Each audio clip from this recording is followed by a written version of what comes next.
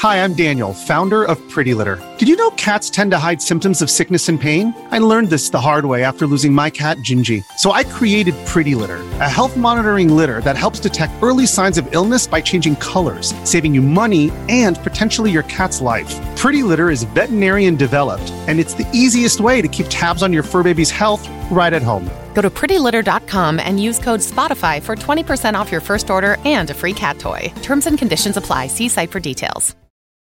This episode is brought to you by Reese's Peanut Butter Cups. In breaking news, leading scientists worldwide are conducting experiments to determine if Reese's Peanut Butter Cups are the perfect combination of peanut butter and chocolate. However, it appears the study was inconclusive, as the scientists couldn't help but eat all the Reese's. Because when you want something sweet, you can't do better than Reese's. Find Reese's now at a store near you. Hello, everybody. This is Marshall Poe. I'm the editor of the New Books Network. NBN listeners like to read books and buy them. So we thought we'd tell you that right now, our friends at Princeton University Press are having a remarkable site-wide sale. You can get 50% off books, including ebooks and audiobooks, with the code 50, F-I-F-T-Y, at checkout until May 31. You can save some real money on Princeton University Press books. I encourage you to go there and check it out. Welcome to the New Books Network. Hi, everyone, and welcome back to New Books in Game Studies, a podcast channel on the New Books Network. I'm Rudolf Indest, the host of the channel. Today, we'll be talking to Emma Reay, the author of The Child in Videogames, From the Meek to the Mighty to the Monstrous. The publisher is Palgrave Macmillan. Before we jump right in, though, I want to let you know that if you like our show, please leave us a 5-star review on Apple Podcasts or the audio platform of your very choice. You're more than welcome to leave feedback or questions on Spotify too. Also, please feel free to share this episode with your friends or wherever you see fit. And now back to the show. Drawing across game studies, childhood studies, and children's literature studies, this book redirects critical conversations away from questions of whether video games are good or bad for child players and towards questions of how video games produce childhood as a set of social roles and rules in contemporary Western contexts. And I'm pretty sure we learn so much more about this topic today. Welcome, Emma, to the show. Thank you. I wonder if you could begin the interview by telling us a bit about yourself.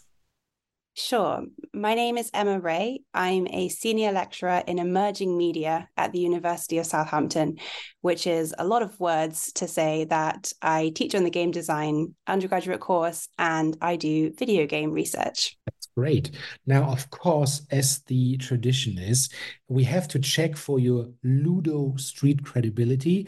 I think that's not even an English word, but it's a German invention. So please tell us, what's your favorite game and the one or even the ones you're playing right now? Right now, I'm playing Baldur's Gate 3. I've already racked up, I think, more than 180 hours in doing a single player playthrough, but I'm currently replaying it with my partner, couch co-op. I'm a Githyanki paladin, he's an elf monk, and we're having a wonderful time. I don't have a favorite game, but I would hate to disappoint you and the listeners. So instead, I wanted to offer you what I believe is the platonic ideal of a perfect video game, and that is Hades by Supergiant.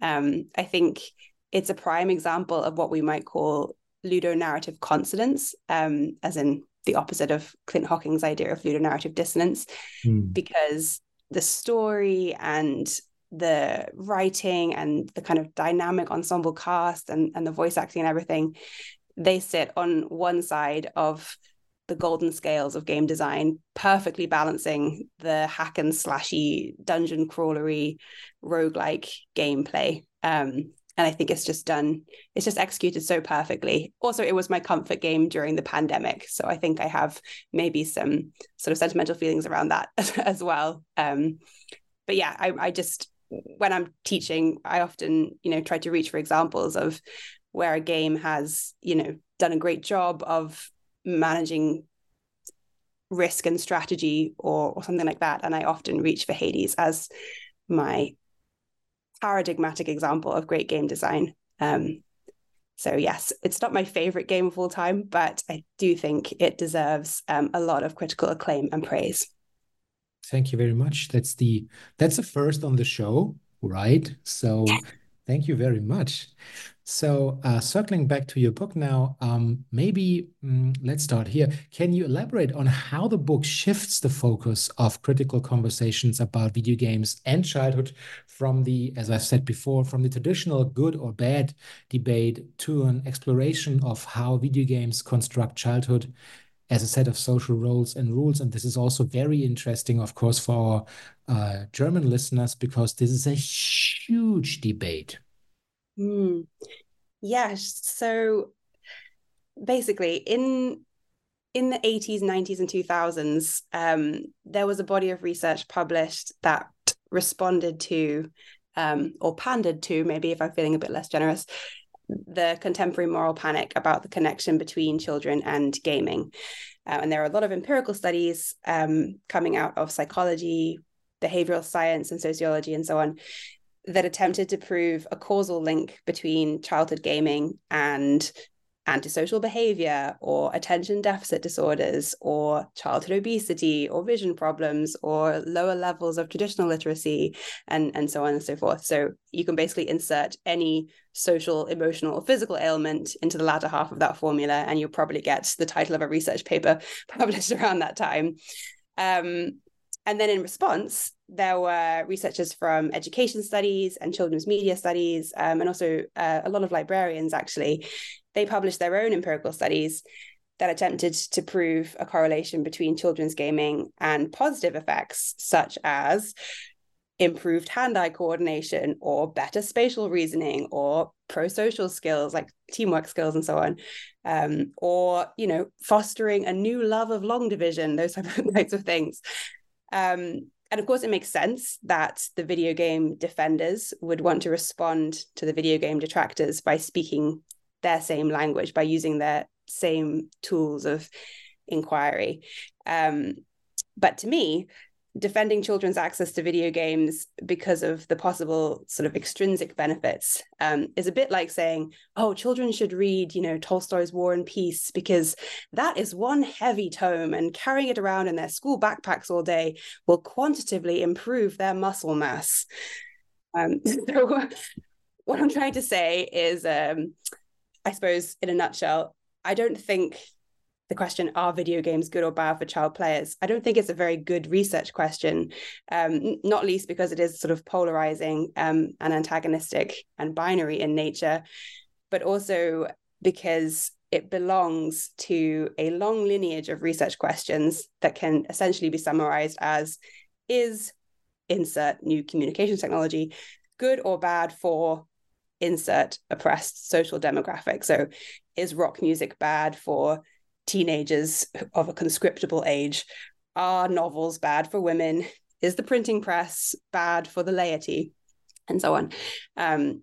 And these kinds of research questions, from our current historical vantage point, they look sort of reactionary and conservative, and more importantly, they seem to be symptomatic of, or they seem to sort of precipitate a significant shift in social power dynamics in relation to the position of that marginalized demographic, whether that's teenagers suddenly becoming, a really important market demographic in the age of consumerism, or whether, it's women's rights or whatever it is. So for me, what is clearly more interesting and also perhaps more answerable than, is the printing press good or bad for the laity? Does having direct access to the word of God in one's mother tongue enhance or diminish your relationship with a supreme deity? Which is a really fun, question to throw around, but quite difficult to kind of prove empirically. So what I think is more interesting is the sort of meta question, which is, why did this technological innovation trigger a moral panic? What was at stake here in this specific, spatio-historical moment? And so, yes, in the case of children and video games, my sort of meta questions are, why children? What kind of shift in social power are we about to see? In what ways are video games, interfering with age-based norms, and with the kind of status quo based around power distribution along age-based lines? What happens if the relationship between age and social power gets reconfigured? Those are those are the questions that I think will stand the test of time. I think, and again, we can sort of speculate about the answers to those questions, but I think in the future, if we look back, that's going to be a sort of more rich, more fertile, more interesting space to do research in than are video games good or bad for kids, essentially. No, yeah.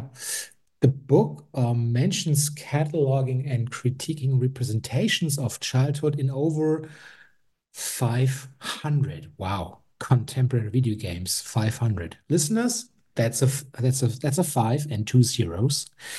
What were some key findings or patterns that emerged from this extensive exploration? And how do these representations contribute to our understanding of childhood in Western contexts? Thank you for your expressions of awe there, because it was actually a little over 500 titles, and it did take me 9 months and a lot of Excel spreadsheets to manage that as a corpus. So yeah, I appreciate the sounds of wonder. Yeah, so I built this corpus of just over 500 commercially successful / critically acclaimed video games published over a 10-year period between 2009 and 2019. And I started with what I thought was like a pretty simple question, which was, does this game contain any child characters? And I think, from that starting point, the kind of first interesting key finding was that a really significant proportion of contemporary video games do not feature any child characters. So even when I controlled for games that had no human or no sort of humanoid characters, apologize, I'll say that again because that's probably going to ruin the audio recording. Even when I controlled for games that had no human or humanoid characters, over a third of the game worlds remaining were entirely child-free zones. And this is kind of striking when you consider the fact that video games are often dismissed as being children's media, as being, appropriate for young audiences, as being something that you should be shamed for enjoying in adulthood, because other children's media, children's literature, children's films, children's television, and so on, they heavily feature child characters, and video games just don't. They just do not have child characters in so many game worlds. So that I thought was interesting. The second key finding was that when child characters did appear in video games, they were often in these secondary supporting roles. So either just as set dressing, for example, when you go to a village in an open world RPG, there might be some kids running around in the background, kind of signaling to the player that they're now entering a sort of safe combat-free zone. But those children are not, they're a bit more like, sentient props or like environmental objects, moving objects in the background than they are like individualized characters.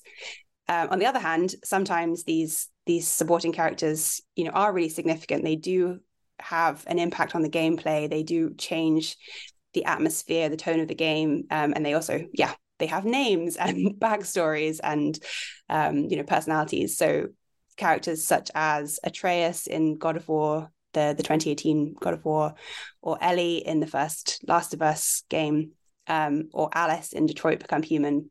Those are probably pretty well-known sort of child sidekick characters whose presence has a real felt tangible impact on what the overall playing experience of those games is like. Again, they're not protagonists, but they're sort of deuteragonists who matter. And again, I talk about this a lot in the book, but what I find really interesting is how those characters serve to police and kind of discipline the player and the play styles that are acceptable. They shift the player's priorities in such a way that they actually encourage quite a different play style to the kind of standard competitive mastery, skills-based, I just want to win at all costs kind of approach to a game. So that was interesting.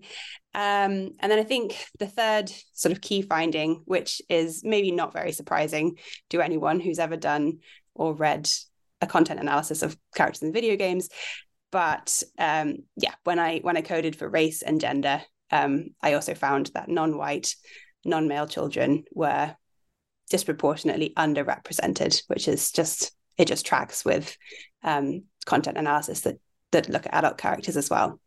And again, it has all the same sort of moral and social implications that the erasure of non-white, non-male adults characters in games has, but with the added downside that non-white children are often, in real life are often denied the legal and community protections that are conferred by default onto white children. And so, the conflation of whiteness and childhood and innocence and so on is reflected in the dearth of Black and brown kids in video games.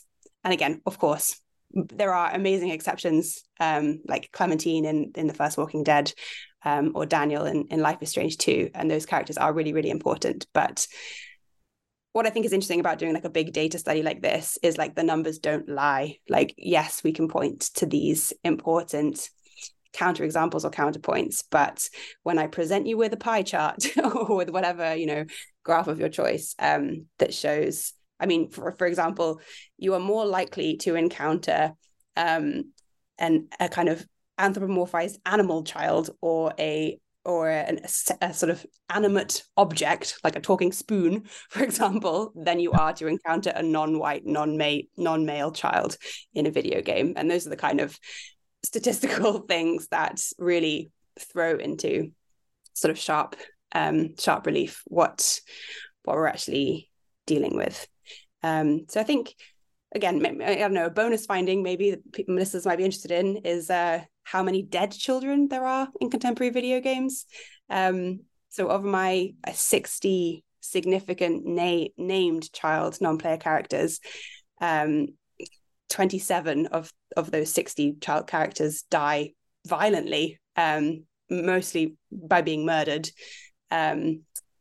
So again, because the player's behavior towards child characters is so heavily constrained, you're not allowed to kill children in video games. However, NPC antagonists are basically given free rein to kill any kid, any cute kid in a video game you shouldn't get too attached to, because there's a very high chance, almost 50% chance, that they're gonna get murdered by an NPC antagonist. So, all right. Please tell me, Emma, how does the aforementioned intersection of game studies and childhood studies and also children's literature studies enhance our understanding of the role of video games in shaping perceptions of childhood in general? Are there specific examples from your book that highlight this interdisciplinary approach? Yeah, so children's literature studies in particular, it has the necessary theoretical apparatus that's needed to unpack representations of children in childhood.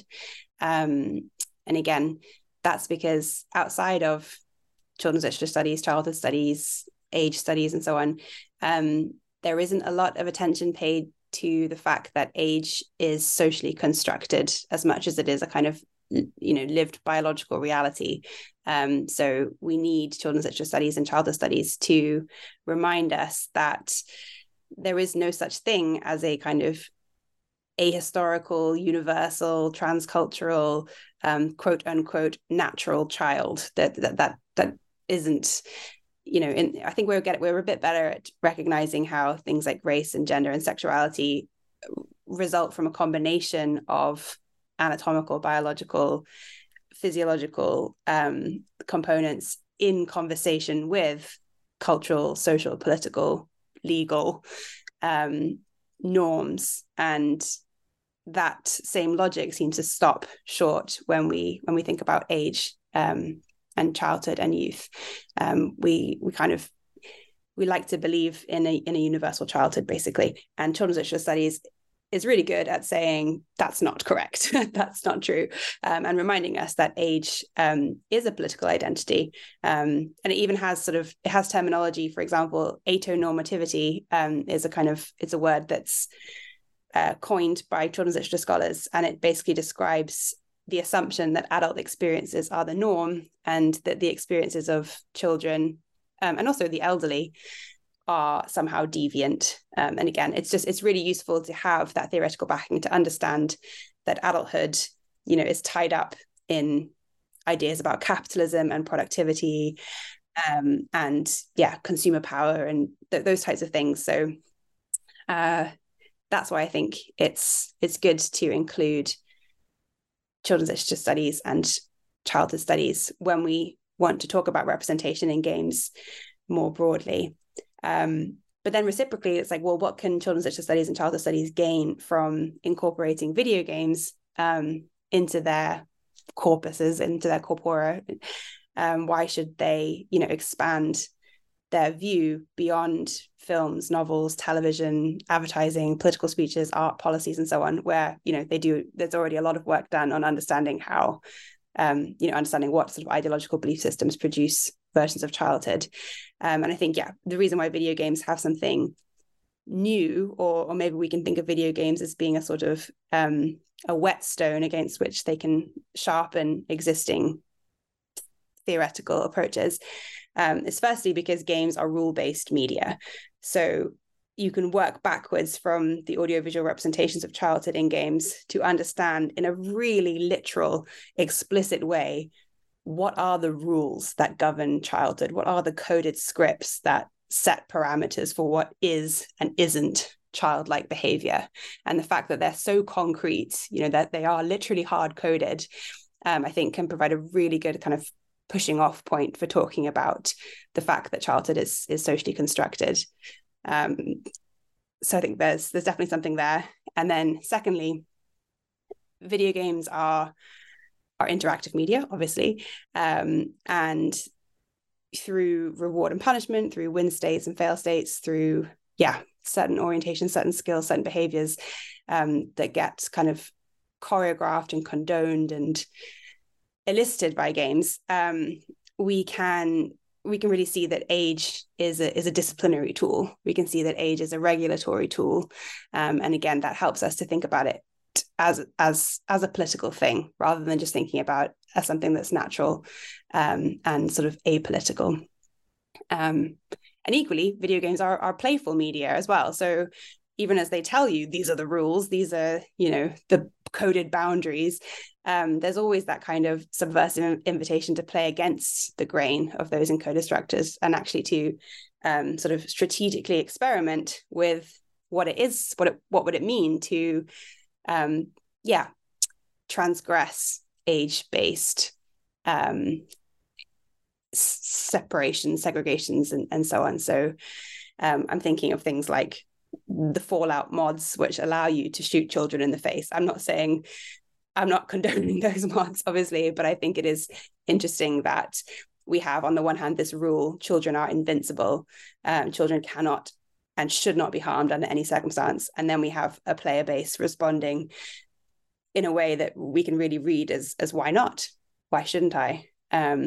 So I think Christopher T. Nguyen, he has this recent book about video games and agency, and he basically describes video games as libraries of agencies. And because the identities of adult and child are basically contingent on our collective definitions of agency, ability, competence, responsibility, autonomy, and so on. And I think if we think about video games as libraries of agencies, we can actually think about how they give us these possibility spaces to try on different types of agency, so that we can think a bit more flexibly about how the kind of changing roles and rights and rules and prohibitions that are conditionally doled out and rescinded along the timelines of our lives are somewhat arbitrary and are open for interrogation. So I think, long story short, childhood studies and children's literature studies should see video games as a really, really exciting arena in which definitions of childhood are emerging and being challenged at the same time. Right. So thanks for these insightful perspectives. I think we've learned a lot today, but of course, there's always one last question. And this time it's, what are you working on right now? And of course, what will you be playing next? I am currently working on a lot of research projects at the intersection of gaming and mental health, with a particular look at death, dying, and bereavement, which sounds very heavy, and also quite strange that I've gone from childhood to death so quickly. But I'm really finding it very exciting and interesting. And I'm actually presenting a paper at the Ethical Games conference in January, which is organized by Sebastian Deterding, Celia Hodunt, and Fran Bloomberg. So if you want to hear me talk about the ethical implications of designing therapeutic video games, then it's a free event, so anybody can join, and it's online, so you can see me speak there. Otherwise, I have my actual book launch date now for this book, for The Child in Video Games, which is the 24th of January, and it's also completely free. It's online. You can sign up via Eventbrite, and everybody is very welcome. You don't have to be a game studies academic or a children's literature academic to join. And encourage your students to come as well. That would also be really nice. Yes. And what am I playing next? Yeah.